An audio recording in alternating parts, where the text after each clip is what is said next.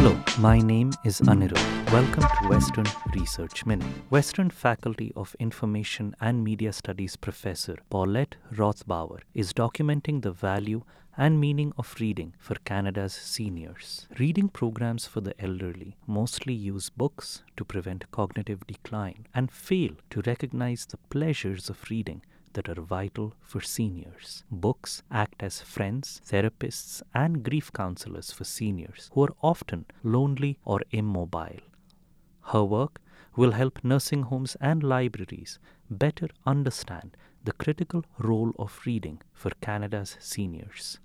It goes beyond large print or audiobooks. Learn more about her work in the Western News article, Old Friends, Reading Reflects Key Chapters in Seniors' Lives.